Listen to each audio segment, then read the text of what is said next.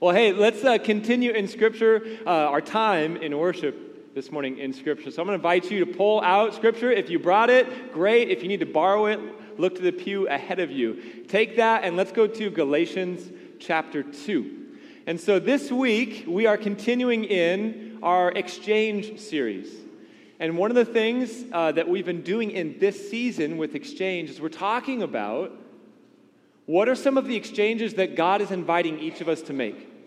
So we've been looking at the things that He's inviting us to give Him, knowing that God will give us something in return. And so in the first week, we talked about expectations. How when we give God our expectations, He will give in return His better plan. And His better plan is one that works out for His glory and for our good. And then last week, Brett preached about giving God our anxieties and our worries and how God will return, or in return, give us His peace. And I was really, in our Connect group this week, I was blown away. I missed the service last week because of drill. But we spent time talking about the sermon in our Connect groups. And one of the things that we were talking about is just how prevalent the idea of, or rather the presence of anxiety and worry is in our lives, even as people who know Jesus. Right? Brett shared last week about how in YouVersion, what the number one search verse is Philippians 4:6. And just how it speaks to the fact that as a culture, we're stressed and we're plagued with anxieties and worries. And it's no different outside the church as it is in. And it's so important for us as God's people to know what it means to, through prayer, to exchange our worries and our anxieties and to receive His peace. And so if you missed it last week, it was a great sermon that really speaks to our condition there. And now this week, in the third week, we're continuing with the exchange series, and we're looking at exchanging our efforts for God's grace. Exchanging trying to earn God's approval for receiving the grace of God in Christ Jesus. And so I was thinking about this. There's one of the things in our house is I've learned through raising kids with Taylor that I can successfully raise little humans to become adults. I can do that. But Taylor knows how to make childhood fun for the kids.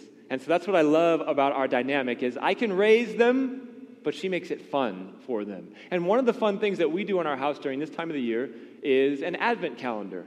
As we look through, and every day there's an activity. There's something, maybe it's just a fun Christmas activity, or it's something that orients us and points us to the story of Christmas and the arrival of our Savior. But one of the things that we did this year for the Advent calendar is the kids filled out little postcards to Santa. Our kids believe in Santa. And so they filled out these cards, and Taylor bought them. And on one side, it says, "Dear Santa, this year I'm grateful for," and they can fill in a blank. And then also they can say, "This year what I want for Christmas is," and they can fill out the blanks. And then on the back side, now they fill these out and then they put them in an envelope and they mail them to Santa. So they don't know that mom and dad are going to see these things. But on the back side of the card, it says this: they're supposed to self-describe their behavior for the year, which is just fascinating. It reveals so much about the hearts of children. So my 6-year-old Carson, my oldest son, we're opening up his, and there's 3 options that the kids can fill out. This year I have been very nice. This year I have just been nice. And then the third option, and this is the one that Carson filled out, this year I've been a little naughty, but I'm going to try harder to be good. And I look at that and I'm like, man, what am I teaching the soul of my 6-year-old? But he filled that out not knowing that mom and dad were going to read it. And I look at that and I was thinking about that and it just struck me. How for so many of us as people who are seeking to follow after Jesus, we know the reality of grace, right? We've experienced it if you've placed your faith in Jesus. We know what His grace is like, and yet many of us live out just what Carson described on his little Santa postcard. That deep down, when we look at who we believe we are, even if we know Jesus, we live with that. That I'm just a little bit naughty. I'm still a little bit broken. But don't worry, God, this year I'm going to try harder to be good. And there's an identity behind this. That God, you don't approve of me. And so this year, or now, today, I'm going to change. I'm going to try harder. And when I try harder, when I become good, then you will approve of me. Then you will love me. Then I will have earned your grace. I will have earned the way that you feel about me. And so my prayer this morning as we look to Scripture is that grace, that we would just breathe that in this morning. And for you, maybe it's the first time. Maybe you've never experienced the grace of God in your life. Maybe you've heard about it. But this morning I pray that you would understand and experience that in Christ we can experience the reality of God's grace. God's grace meaning that you are approved by Him. And maybe for those of us who have been following after Jesus for a while, maybe you've fallen back into that category of you start off experiencing and living in the vibrancy of God's grace, and then somewhere along the line, you and I have the tendency to shift back to, I'm going to fix this mess. I'm going to fix this mess of my life, Jesus, and when I do, then you will approve of me. And my prayer is this morning for each of us that as we encounter God in His Word, that we're just going to breathe in His grace. And that grace is going to be motivating to us. That you and I might live out of His grace instead of living to seek it, living to earn it. And so with that, we find ourselves in Galatians 2, verses 15 through 21. You can join me there and I'll read aloud for us.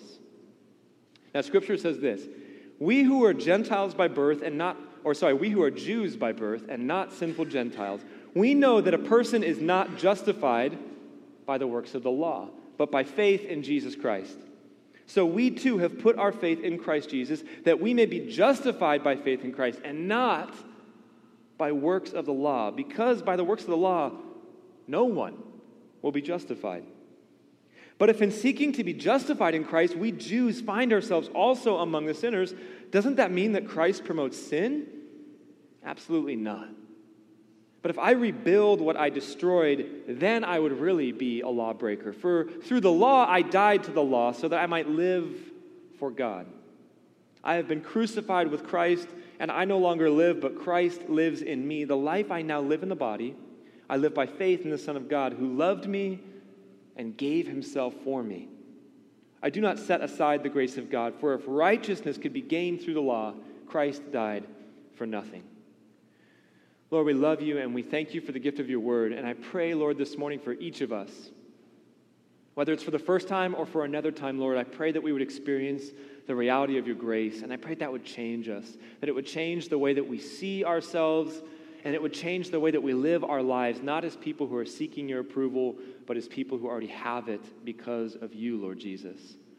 So we love You, and I pray that Your word would have an effect in our lives, that it would orient us further in the direction of faithfulness to You. And so it's for that end and for Your glory, Lord, that we pray these things. And all God's people pray. Amen. So here's where we're kind of parachuting into Galatians 2. There's a reason that Paul, in writing this, is going on this kind of eloquent and passionate tangent about why you're not justified by what you do, rather through belief in Jesus. And if you look at the verses before these verses, there's a situation that was arising. Right? So another apostle, Peter, had come from Jerusalem to Antioch. And now Peter was a Jewish Christian. He was a person from a Jewish background who put his faith in Jesus. And then he comes to Antioch and he begins to share meals with Gentile Christians. Now, Gentile Christians are just people who weren't Jews before they became Christians. And so Peter comes to Antioch and he's sharing meals with them. Now, in Jewish culture, that was kind of a no-no to share a meal with somebody who wasn't Jewish. But now these Jewish Christians are struggling to understand, how do I live in light of a person or being a person who believes in Jesus and yet has a Jewish upbringing and background? Like, how do I reconcile these two worldviews? Now, there were some people who struggled and said, no, in order to be a Christian, you have to keep Jewish practices that were outlined for us in the law.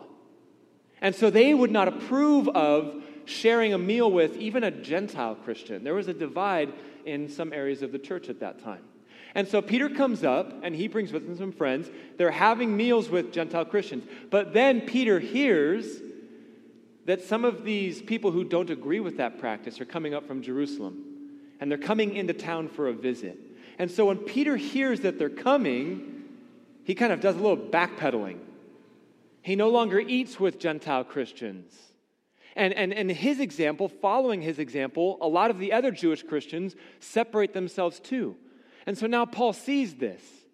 And he's like, wait a minute, why are there all of a sudden a divide when there should be oneness? There should be unity. And so he's kind of in this section of Scripture admonishing Peter for the way that he's living inconsistently. And the inconsistency is this: you profess to know Jesus, and yet you're living your life trying to adhere to a set of rules or laws that are no longer applicable. And so the question arises, where, Peter, do you find your justification? Where do you find your approval from God? Is it truly in Jesus, or are you still in some part of who you are relying on what he will call in the text works of the law? Which is it? Because it can't be both. And the same is true for you and I. You can't have grace in Jesus and yet still think somehow that God approves of you based upon how good you are. Because the reality is, not to hurt your feelings, you're not good enough to warrant the approval and the grace and the love of God. But the good news is that through Jesus, in his righteousness, in his goodness, in his perfection, we have the approval of the Father. And so the challenge is this: which is it going to be? Either you live in grace and you live out of grace, or you're going to choose to live, just like Carson put on his little card to Santa, trying to be better. And I think for many of us, we've tried to be better for long enough to realize that that's just a broken road. I can't, you can't pull it together. Anybody ever tried to pull it together? New Year's is coming, so that's when everybody's going to try again to pull it together. You can't pull yourself together enough to be approved and to be declared righteous by God. And so that's the background of what's going on. And so Paul writes into this, and he says, hey, what's it going to be? Effort? Or are you really actually going to live out of grace? And so we got to pull the car over for a second and look at the law, what it means. Look at verse 15 and 16. Now he's talking about Jews who had the law. We who are Jews by birth and not sinful Gentiles know that a person is not justified by works of the law.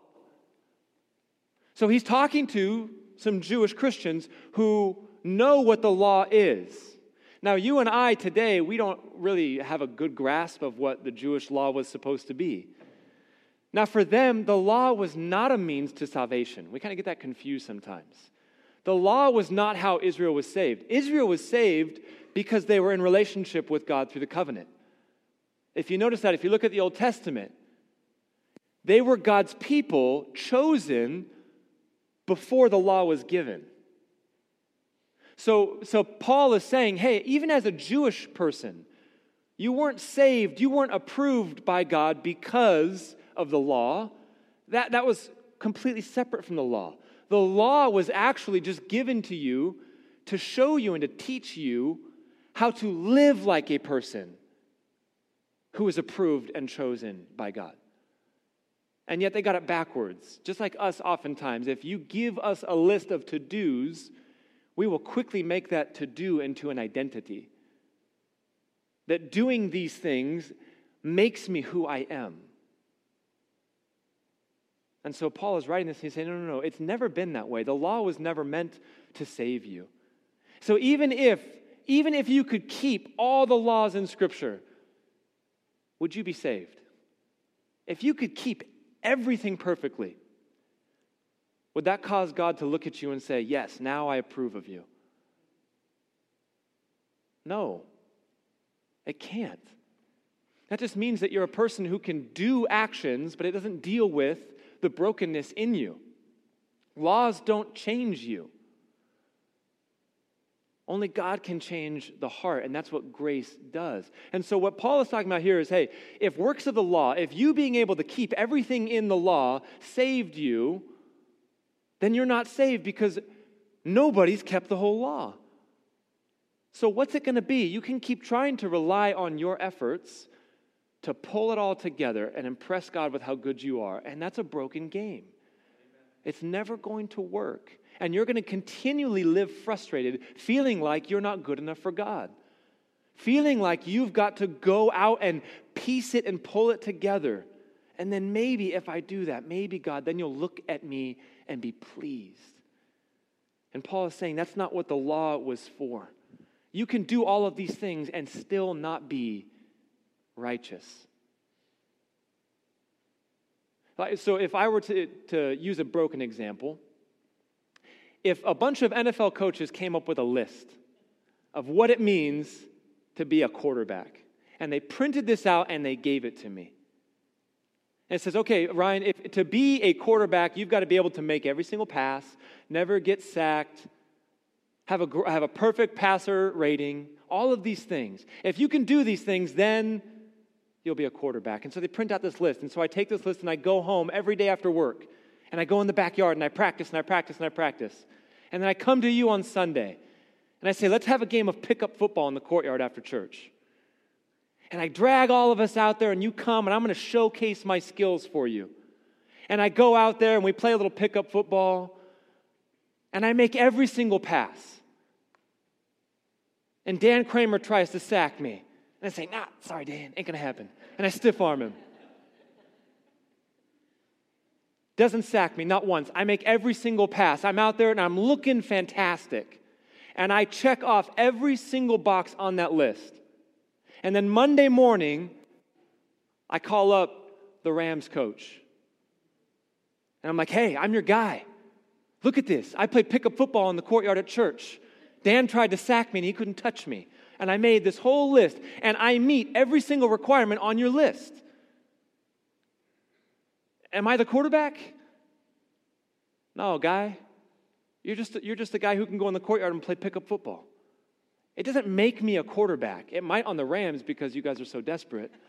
But it doesn't make me a quarterback. Being able to do actions doesn't change my identity. I'm still just Ryan who can go play pickup football. It doesn't make me a quarterback. And the same thing is true of my efforts.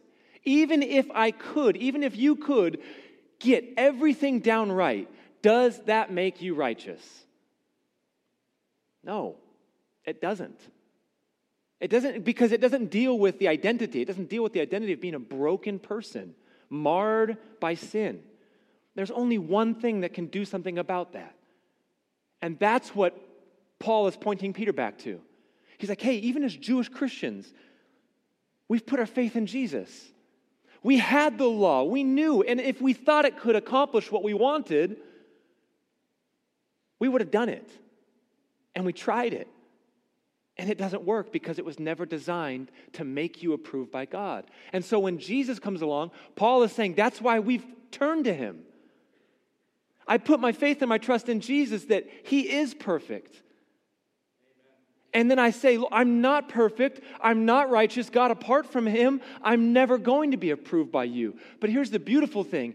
Through him, I am approved right where I'm at. And you, in the midst of your brokenness, in the midst of you trying to pull it all together, because of Jesus and your faith in him, you're approved. And here's where we're going with this. There's a big difference when people who follow Jesus live like people who have his approval already, as opposed to people who are trying to earn it. And the beautiful thing is, and we believe this, no matter how broken you are, no matter how messed up you are, no matter how you would self-describe on your note card to Santa, there's grace for you. There's grace. God's not hiding it. He's not playing hide and seek with it. It is available to you in Christ Jesus. We teach our kids this, and we're raising really weird pastor kids in the house. But we've been trying to teach them about grace, right? So when we mess up, when we make mistakes, it's not just about saying we're sorry, but we try and frame it through the lens of grace. So even as children, they understand how we relate to God through grace. And so this has a great impact a lot of times, but they're still 6 and 5, and so they're trying to theologically grasp this. And so they understand now when they do wrong to each other, we teach them, okay, give grace to your brother. Meaning, yes, he messed up and he wronged you, but you, like Jesus gave us, give him grace. He might not deserve it, but give him grace. And sometimes it makes for beautiful, perfect examples. As a parent, you feel like you won. Like, yes, my children, look, they're hugging. They're giving each other grace. It's beautiful. And then at other times, it doesn't go as planned. And I've got Camden, my spicy one, running through the house, his older brother chasing him, screaming after him, give me grace! And Camden, if you know Camden, running away going, I'm not going to give you any grace. And he's running around the house as if grace is something that he can barter. Like, I'm not going to give you any grace. Give it to me. And then they chase each other, and then it turns into a fight. Not quite the biblical view of grace, but we're getting there. But God's not like that. He's not running away with his grace. It's always there. It's always there, always available. No matter how many times you've broken, no matter how many times you've failed to hit that QB lineup, there's always grace. And so that's the first thing. My prayer is that you would just exchange this morning. For some of you, maybe you've never put your faith in Jesus before. And my invitation to you would be to consider what it means to experience grace in Jesus. So when we talk about grace, it's not that the people who have put their faith in Jesus are perfect. That's far from it. Spend time in church for a little while and you'll validate that. We're not perfect. But we rely on the perfect one. And we say, hey, I'm still broken. I can't pull it together, but I trust in Jesus. And in his goodness and his perfection, I have received God's approval. Or the theological term we use is justification. That I can stand before God justified. I'm not guilty in his eyes because of what Jesus has done. All right, so if you've never experienced that before, my prayer for you is that you would consider the difference that could make in your life. To know beyond a shadow of a doubt that you stand before God approved by him. And then for those of us who have already put our faith in Jesus, I know our tendency. And our tendency is to do exactly what Paul is encouraging us not to do. We put our faith in Jesus, but then we do this thing over time. I know God loves me, but then I grapple with my brokenness that still exists. And my inclination is I'm going to slowly move away from grace, and I'm going to go over here, and I'm just going to try and fix it. I'm going to pull the pieces of Ryan together. And don't worry, God, when I do this, when I fix this broken mess, then you will approve of me. Then you'll see that I'm good. And even though we've tasted grace, we slowly make our way back to this belief system that I've got to have it together. I've got to pull it together. And that's so far contrary to the gospel. Because the reality is that your effort doesn't save you, your efforts expose you for who you are. You're broken. And your best effort on your best day doesn't save you, it just exposes you. Because the best you can be is not good enough. Your efforts don't save you, they expose you. Look at verse 18. And this is what Paul's talking about. He's talking about rebuilding. Right? He's saying if I go and I experience grace in Jesus, if I go back then to trying to earn it, trying to work for it, trying to do it myself, this is what he says. If I rebuild what I destroyed, then I really would be a lawbreaker. He's saying it doesn't make any sense. If I have grace in Christ, why am I going back to Ryan trying to do it by himself? Don't worry, Santa, I'm going to try harder this year. And we don't really say this because we know that it's not right, and yet we live this way for so many of us. And that's why when we do fail, it shatters us because we never really understood grace in the first place. Do you get that? So many of us who follow Jesus, we wrestle with this. If we really understood grace, then our failures wouldn't shatter us like they tend to. But when my approval from God is dependent upon my actions and upon having it together, when you fail, and you will, it shatters us. Because we're still somewhere in our hearts tying together me being good with God approving me. And that's simply not the gospel of Jesus. And again, my prayer this morning is that we would just breathe in that grace. And so that's the question then. Okay, I have faith in Jesus. I know what his grace is like, but then we wrestle with, I'm still a broken, messed up person. Anybody in here follow Jesus and validate that? Not me, you. You're not answering for me. 6 of you, okay. We need to talk after church. We wrestle with this. I have faith in Jesus, and yet I still acknowledge in my daily existence, I'm a broken person. Ryan is still a selfish, greedy person. When if you give him extra time or extra money, he's going to want that for himself, right? And that's just one of my areas of brokenness. I have many, many more. I'm a broken person. And so I wrestle with this. God, you say that you're approving of me. You say I'm approved, and yet I still have brokenness. And here's what the gospel would point us to, is what we would call a New Testament ethic. That means, how do I live now as a person who's approved by God, and yet I'm still a mess, a hot mess?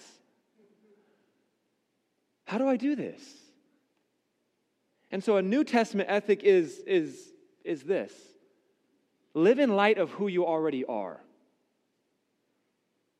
And we're going to look at some scripture here to validate that. But live in light of who you already are. Because the gospel is not opposed to effort. Right? Here's one of the main takeaways of our time in scripture this morning. The gospel is not opposed to effort. But there's a difference between effort to earn his approval and effort because I already have his approval. You know what I mean? And too many of us are working to be approved as opposed to working out of already being approved. And there's a big difference between trying to earn grace and being motivated by his grace. And my prayer for those of us in the church is that we would get that. That we'd be people who are motivated by grace. That we would be living in light of the reality of who we are.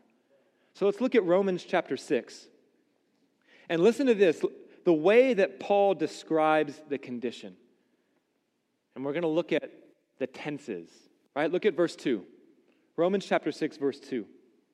Paul's trying to help people understand the reality of being dead and yet alive at the same time. And he says this, we are those who have died to sin. Past tense, we have died to sin. It's already happened. It's a complete action. We're dead to it. How is that possible? Look at verse 6. For we know that our old self was crucified with him. That's the gospel right there. My old self crucified with him. Therefore, I'm dead to sin. I'm dead to the effect of sin. That eternally it has no hold on me. I'm dead to it. And yet, as many of you can attest and verify, I am still a broken person. Look at verse 11. I'm dead to sin. I've been crucified, and yet, here's the New Testament ethic. I'm dead to something, and yet I'm still efforting towards something. In the same way, count yourselves dead to sin, but alive to God in Christ Jesus. Therefore, don't let sin reign in your mortal body. Do you catch what's going on there? You're dead to sin, but there's still a putting to death that's taking place in your life. And that is where grace comes in. You're dead to sin. It doesn't define or describe who you are in the eyes of God. You're approved, and yet you're a person who's approved that's probably more than the 6 of us who raised our hands, still broken and messed up.